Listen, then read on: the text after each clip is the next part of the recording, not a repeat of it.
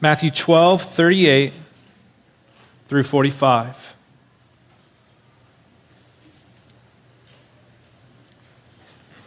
It says this, "Then some of the scribes and Pharisees answered him, saying, 'Teacher, we wish to see a sign from you.'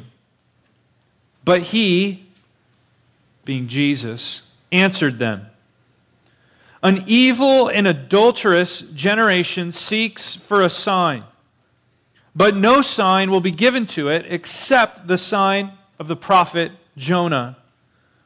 For just as Jonah was 3 days and 3 nights in the belly of the great fish, so will the Son of Man be 3 days and 3 nights in the heart of the earth.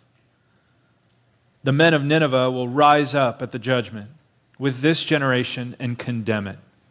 For they repented at the preaching of Jonah.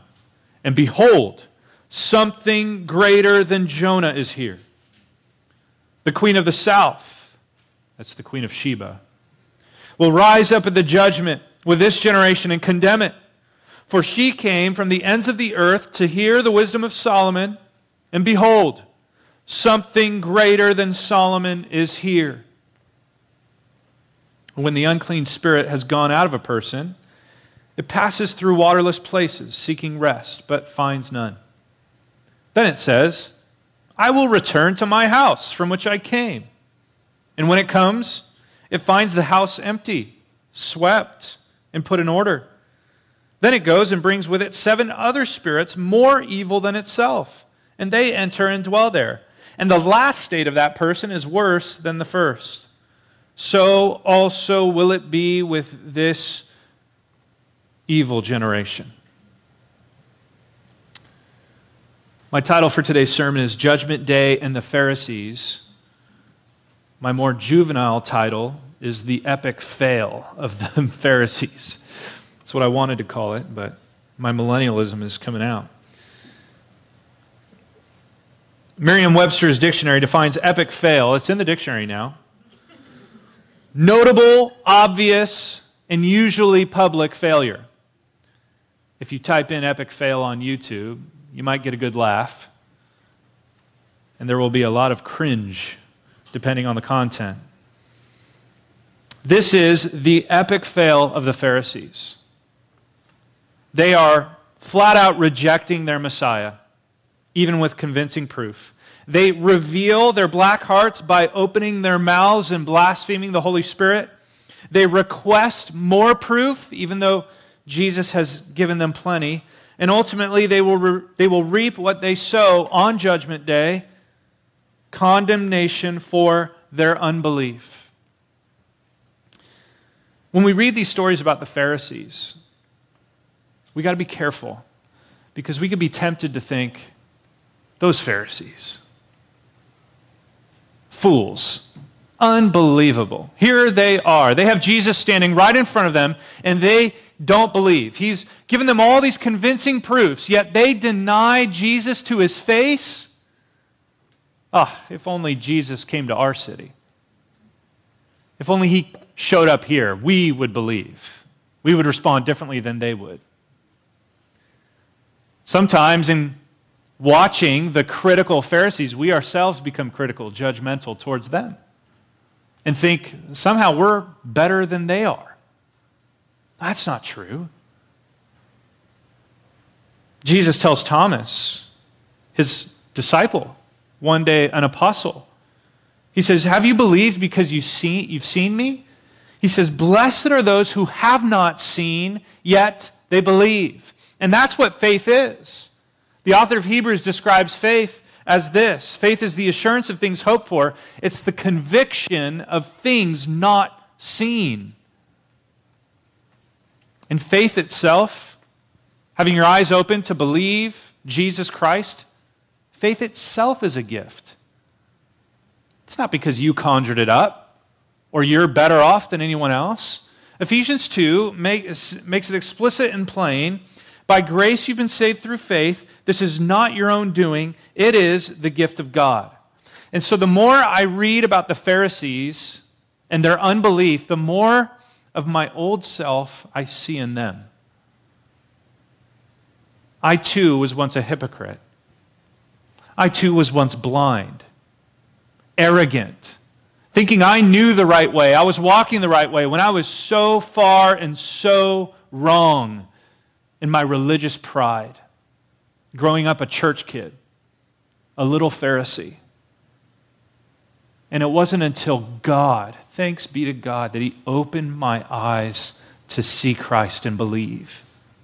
And that's not my own doing. I have no boast, no claim to fame except that Jesus Christ, through the ministry of the Holy Spirit, illuminated my mind. He took the blinders off and I saw Christ, the perfect Savior, saved by grace, faith given to me.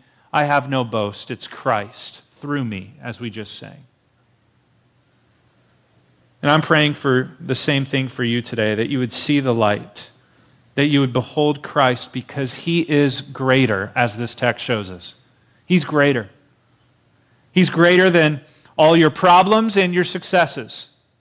He's greater than your heartaches and the heart throbs. He's greater than your worst day or your best day on earth. He's greater than your boss. He's greater than your pastor. He's greater than your president. And He's greater than the government. Jesus Christ is the ultimate prophet, priest, and king. And the heart that beholds Him, that treasures Him as the greatest, is the heart that is filled with faith. But the heart that denies Christ by word or by deed is no more than an empty religion. The same sun that melts the wax hardens the clay. So the question for you is, what do you think of Christ? How does your heart respond to the glory of Jesus Christ? Well, let's go through this count. I have a simple 4-point outline. The first is the ridiculous request. The ridiculous request. Look at verse 38. It says, then some of the scribes and Pharisees. Pharisees, the religious leaders, scribes, the religious experts, you could say, knew their Bibles, or they thought they did. And it says that they answered Him. And so this is an answer back to what Jesus has just said. This is their great response after being called a brood of vipers, after being told that they were condemned for their blasphemy of the Holy Spirit. This is what they have to say in response. And the gospel author Mark tells us that they make this request to test Jesus, to test Him. Even though they call Him teacher, it's through a veneer of politeness that they want to stump the teacher. And so here's their great attempt. They say, teacher, we wish to see a sign from you. They want a sign. That is, they want distinguishing proof. They want a miraculous demonstration that Jesus is the Christ. I laugh to think that these men were elbowing each other going, we got him with this one. What were they expecting? What did they want to see? Did they want to see lepers cleansed? They want to see the lame walk? They want to see the blind given sight? Did they want to see a girl raised from the dead? Did they want to see a man who taught with authority greater than the scribes? They want to see storms silenced? Jesus demonstrated all these things. He showed them convincingly that He is the Christ. They were blind, so hardened and blind, they couldn't see it. It's like, what do they want him to pull a rabbit out of a hat now? Levitate? Are they not entertained? Are they not convinced? All they had to do was open their Bibles to Isaiah 35 or Isaiah 42 and then look at the life of Jesus going, yeah, it's lining up. This is exactly who Isaiah prophesied the Messiah would be. But they can't see it. They look at the sun but can't see His light. They're so hardened they can't feel His heat. Satan has blinded their minds in unbelief. See, the fool says in his heart, there is no God. The damned say it to his face. They want more convincing proof, but it will never be enough. What about you? Do you need to see to believe? Do you need to touch him to know him? You want more convincing proof than Christ has revealed in his word? Will you believe without seeing? He's proven himself to us. We have an accurate testimony of the life of Jesus Christ, the fulfiller of prophecies, the Messiah. Will you believe? They want more proof, but it will never be enough because even the greatest proof of all time doesn't convince them, which takes us to the second point, the preeminent proof, the greatest proof. Jesus says in verse 39, an evil and adulterous generation seeks for a sign. Now he calls this generation both evil and adulterous. Two strikes, bad ones. They're evil, meaning they're corrupt to the root. They're corrupt from the heart, Jesus exposes in earlier verses. And adulterous, they are unfaithful. Even though God has betrothed them as a people, talking to the people of Israel, they have been unfaithful to his promises, unfaithful to his covenants. In other words, this generation is corrupt, and worse, they know better. They know better. Because like I said, God has betrothed himself to them. They have the covenants. They have the promises of old. They have the word of the living God. These scribes should have known it. And so Jesus rebukes this generation specifically. But you need to know in Israel's history, there are several generations that are called evil and adulterous in the Old Testament. Here's a few. The generation under Moses. God says, not one of these men of this evil generation shall see the good land. Chapter 32, verse 5, they have dealt corruptly. They are crooked and a twisted generation. So that generation doesn't walk into the promised land. Joshua takes the next generation in. Then there's the generation after Joshua in the time of the judges. Judges 2 describes it this way, and all that generation, that's the generation under Joshua, they were gathered to their fathers. They died. And there arose another generation after them who did not know the Lord or the work he had done for Israel. And the people of Israel did what was evil in the sight of the Lord, and they served the Baals, idolatry, adultery, spiritual adultery. So there's another evil generation. And then there's the generation, and several of them, in the time of the divided kingdom of Israel. The Lord warned Israel and Judah by every prophet and every seer, saying, turn from your evil ways, keep my commandments and my statutes in accordance with the law that I gave your fathers. It says in the text, but they would not listen. They were stubborn, it says. Sound familiar? Just as their fathers have been.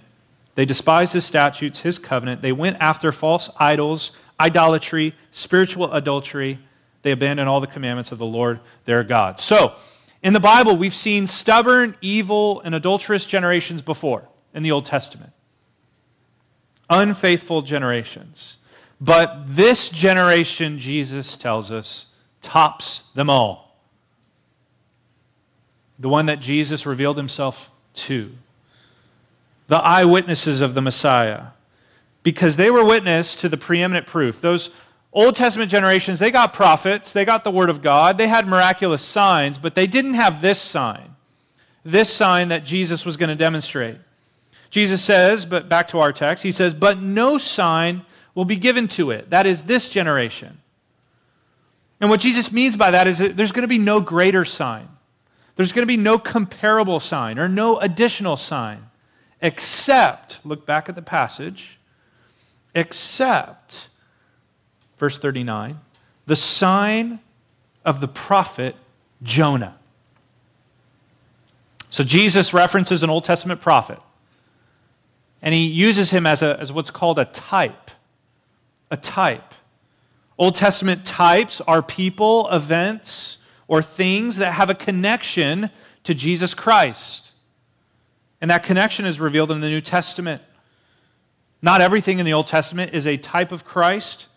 We acknowledge those typological connections that the New Testament reveals, says this is Christ, or Christ is greater than this thing. And here, Jesus makes a connection between a historical event in the life of Jonah and the historical event in the life of Jesus. And here is the event that he makes a connection with. He says, just as Jonah was 3 days and 3 nights in the belly of the great fish, so will the Son of Man be 3 days and 3 nights in the heart of the earth. Implication, Jonah walked out of the fish. Jesus is going to walk out of the grave. The preeminent proof of Jesus' power, the ultimate sign, is the resurrection. And it's coming. This generation will witness it.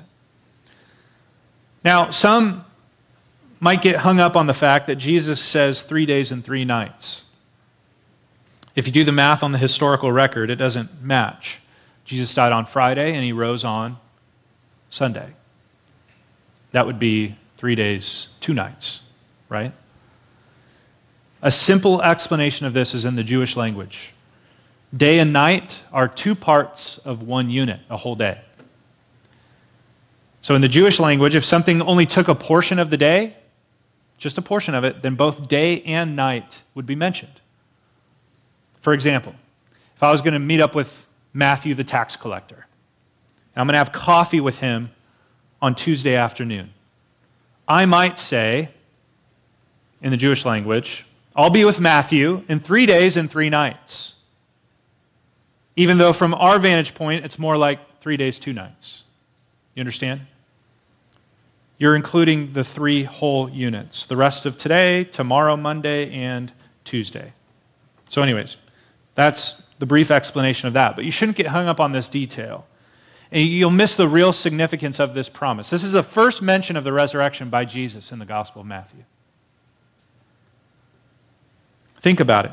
Matthew has been building a case that Jesus is the Christ. A convincing case. It's like Matthew, like I said, has been, he has the prophet Isaiah open, and he's quoting back to Old Testament prophets saying, here he is, here he is, here he is. What more proof do you need? And then here's the ultimate proof. The one that even the Pharisees will reject. It's the ultimate sign. As Calvin puts it, it's the one sign that stands for all signs. This generation will witness Jesus rise again. Just as Jonah walked out of the belly of a fish, so the Son of Man will walk out of the grave. The resurrection is a verifiable fact in history. It is. It's not myth, it's not legend, it's not fairy tale. Jesus died and he was buried. No legitimate historian would deny that fact. Over 500 witnesses saw him alive after his crucifixion and his burial at one time. 1 Corinthians 15:6. And Paul tells us, he tells the Corinthians in around 50 or 60 AD that most of those eyewitnesses who saw them were still alive as he wrote that epistle. The tomb is empty, no body found. And it wouldn't be stolen because professional Roman guards, their life was staked to watching that body and protecting it. All the apostles died. Most were martyred, proclaiming the truth of the resurrection. There's verifiable proof that the resurrection is a historical fact. Don't let liberal law scholars dissuade you. There's more proof in the resurrection of Jesus Christ than in the Big Bang Theory. So let's put that in the history books. Jesus Christ died and he was risen, rose from the grave. And this is a significant tenet in our faith. The resurrection is the death blow to sin and death. The resurrection confirms that if we're in Christ, we will in the future be resurrected with him in glory.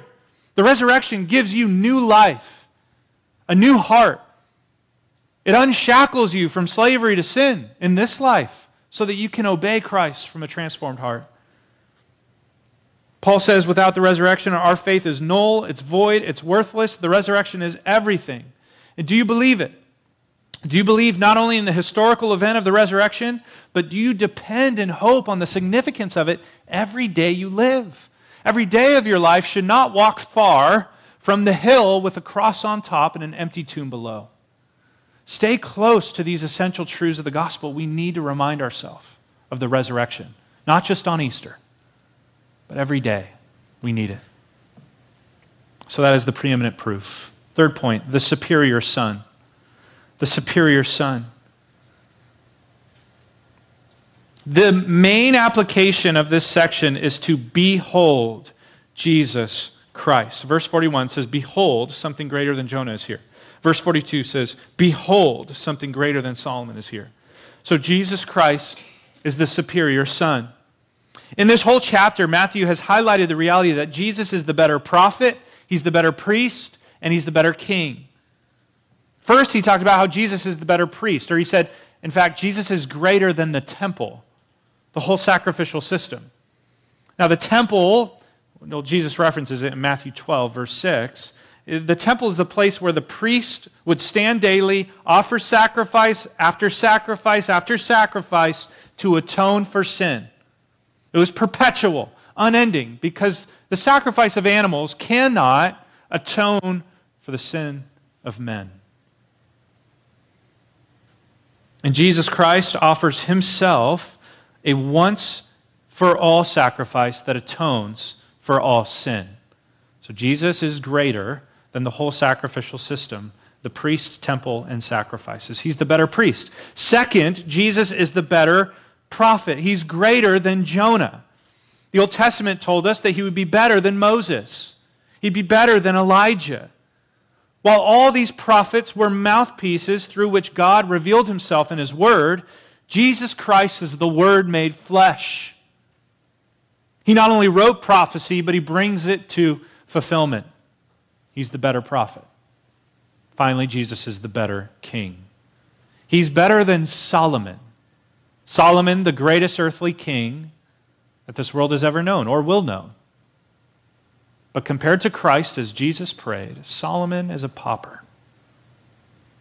Jesus Christ is far greater. Solomon was the wisest king to ever live. But Colossians 2:3 tells us that in Christ are hidden all the treasures of wisdom and knowledge. We need to behold Jesus. We need to regard in our mind that Jesus is the superior one. He's better than everyone else. He is Lord over all. And he should occupy the throne of our hearts. We should serve and surrender to him as Lord. The scene Jesus illustrates in this passage is really cool. He describes the heavenly courtroom. And he gives these two witnesses that attest to the superiority of the Son. Suppose the Pharisees stand before God on Judgment Day and say, "But God, we didn't see a sign." Well, the first witness would come to the stand, and that is the Ninevites. The Ninevites. This, again, is a connection to the story of Jonah. Short summary, after a crazy night at sea, Jonah is swallowed by a fish. 3 days later, the fish spits him out. He goes to Nineveh, which is the capital of the Assyrian Empire, a notoriously ruthless empire, a great empire, a significant pagan nation. And Jonah's message is repent because judgment is coming. A real heartwarming, God loves everyone message. Should win a lot of converts, right? What actually did. The word from the fishman gets to the king of Nineveh. He believes it. And he issues a proclamation to the whole empire, the whole city. He calls them to mourn, to call out to God, to turn from evil, which is repentance. And sure enough, the whole city repents. And God relents from destroying them in judgment. It's an incredible revival, the greatest revival in the Old Testament. But Nineveh comes to the stand on Judgment Day. And they scoff at this generation of Israel. They condemn them. They say, "You fools. We repented at the preaching of a man who walked out of a fish, and you had the one who walked out of a grave. How could you?" Behold, someone greater than Jonah preaches to us. The second witness is the queen of the south, also known as the Queen of Sheba. James read the account this morning. Solomon was ruling at the height of Israel's kingdom. Solomon asked for wisdom from God, and God responded in spades. Not only gave him wisdom and knowledge, but he gave him great possession, riches, and power, far beyond any other king of the earth. And the Queen of Sheba hears of the renowned wisdom of Solomon, and she travels far to test him and see if what she heard is true. And she asks him a plethora of difficult questions. And I want to just reread this part. It's amazing. Solomon answered all her questions, 1 Kings 10:3. There was nothing hidden from the king that he could not explain to her. And when the Queen of Sheba, she saw his wisdom, saw his house, his food, his officials, his servants, the burnt offerings that he offered to the house of the Lord, it says in the text, there was no more breath in her. She was left breathless at the wisdom of this earthly king. And so she takes the stand on Judgment Day. And she looks at Israel, this generation, and says, you fools, I traveled hundreds of miles to hear the wisest king on earth speak, and you reject the words of the Anointed One, of Christ. Solomon doesn't hold a candle to him. Someone greater than Solomon speaks. Jesus is greater. He is greater than any earthly, influencer, celebrity, idol that you have. He's greater than them. The question is, does he occupy the throne of your heart? He's Lord over all the earth, Lord over everything.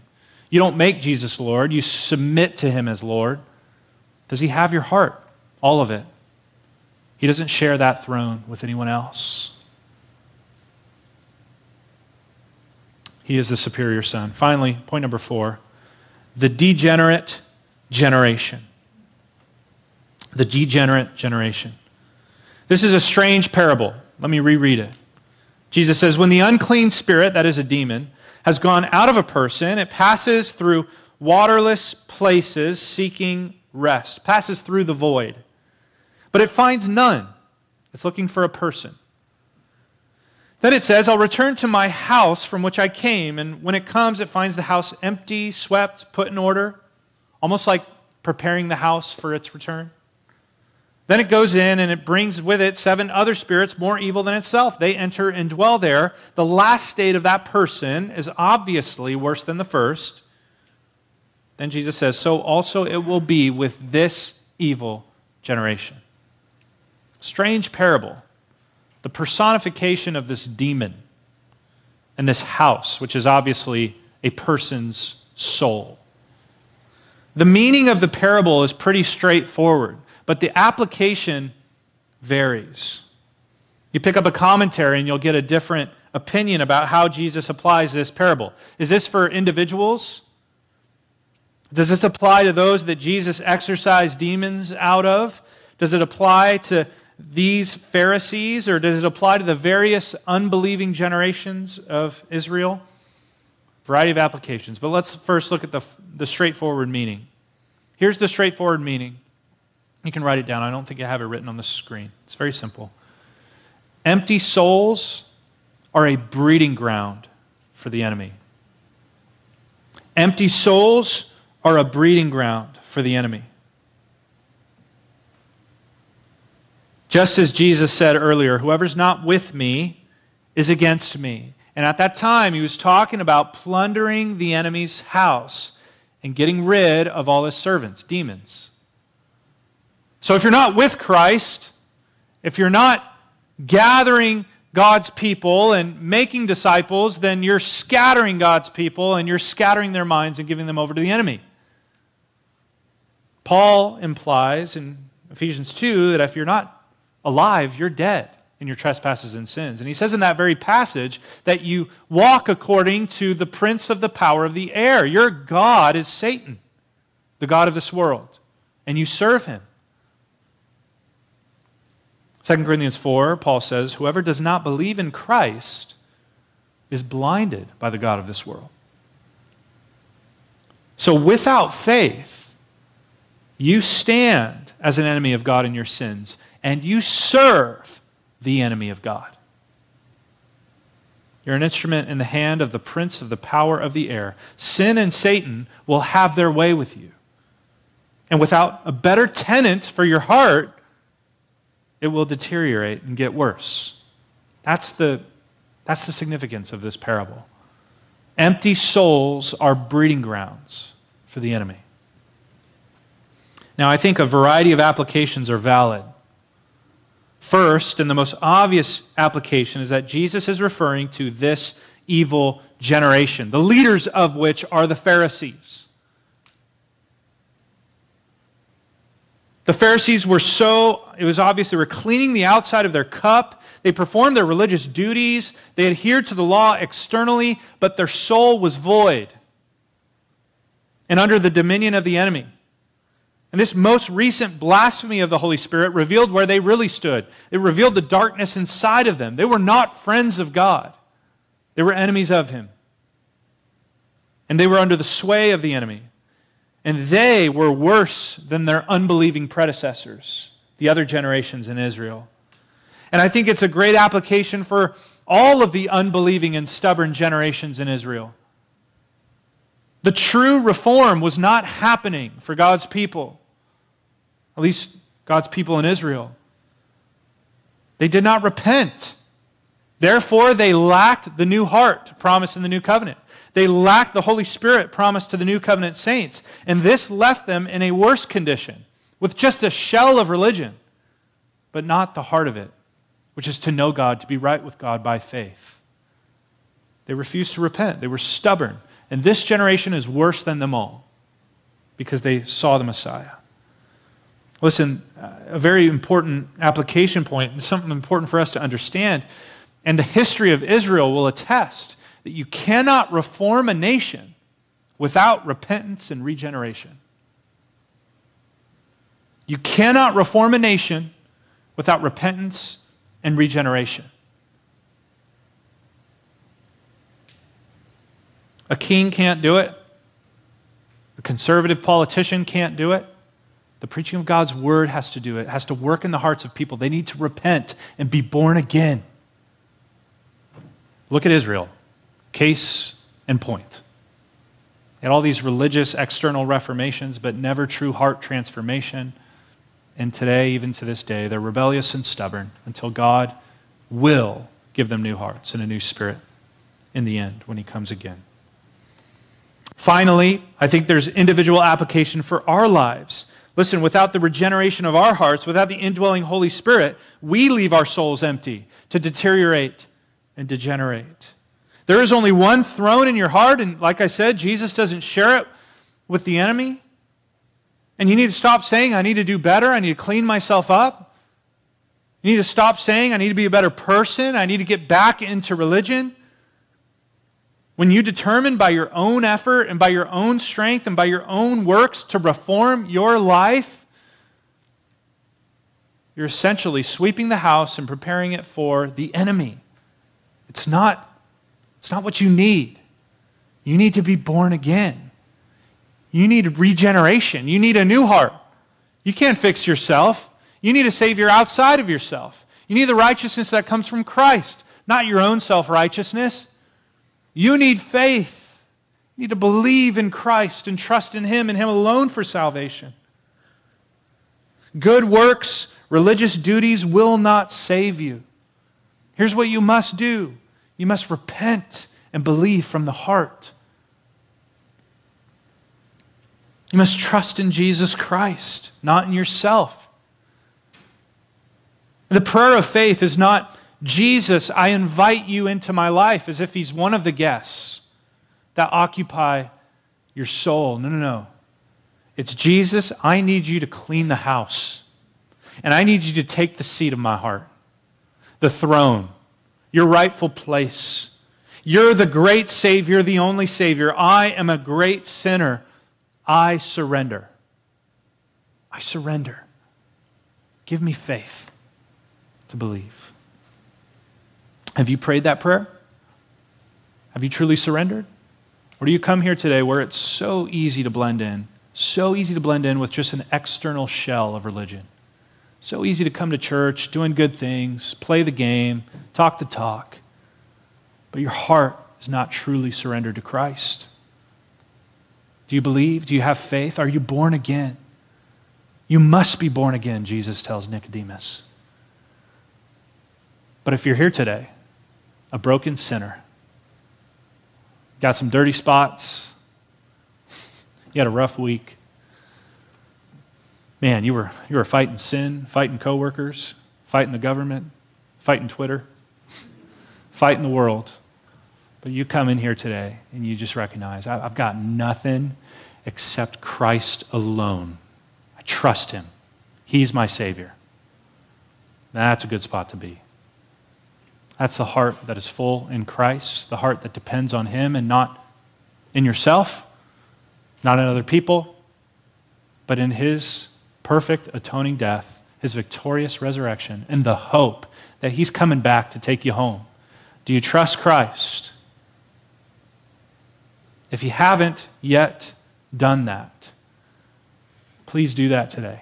You must be born again. Repent and believe in Jesus Christ alone for salvation.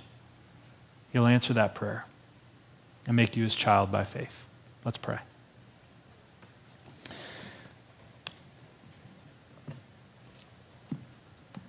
Heavenly Father, humbly ask that you would do what only you can do by your Spirit. I pray that you would grant faith to some in this room who don't have it. I pray that you would clean hearts that are dirty and unclean. Pray that you would give them, open their eyes to see and behold Jesus Christ as the true, the wonderful, great Savior and Lord and King. He's greater than everyone else and everything else. Pray that they would see him in faith, that would trust in him for salvation, and rest in Christ as the only way to be made right with you, O God. I pray that you would do that miraculous work by your Spirit in the hearts of people here. And I pray for those of us who do trust Christ, who do cling, although sometimes feebly, but we cling to Christ.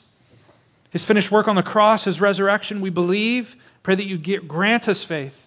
Help us in our unbelief to trust in him despite where this world is going, despite the sway of the enemy and culture and politics, that we would trust the better prophet, priest, and king. We would hope in him. Give us great assurance this week in Jesus Christ. Help us, though weak and poor and needy, help us to cling to Christ. In Jesus' name, amen.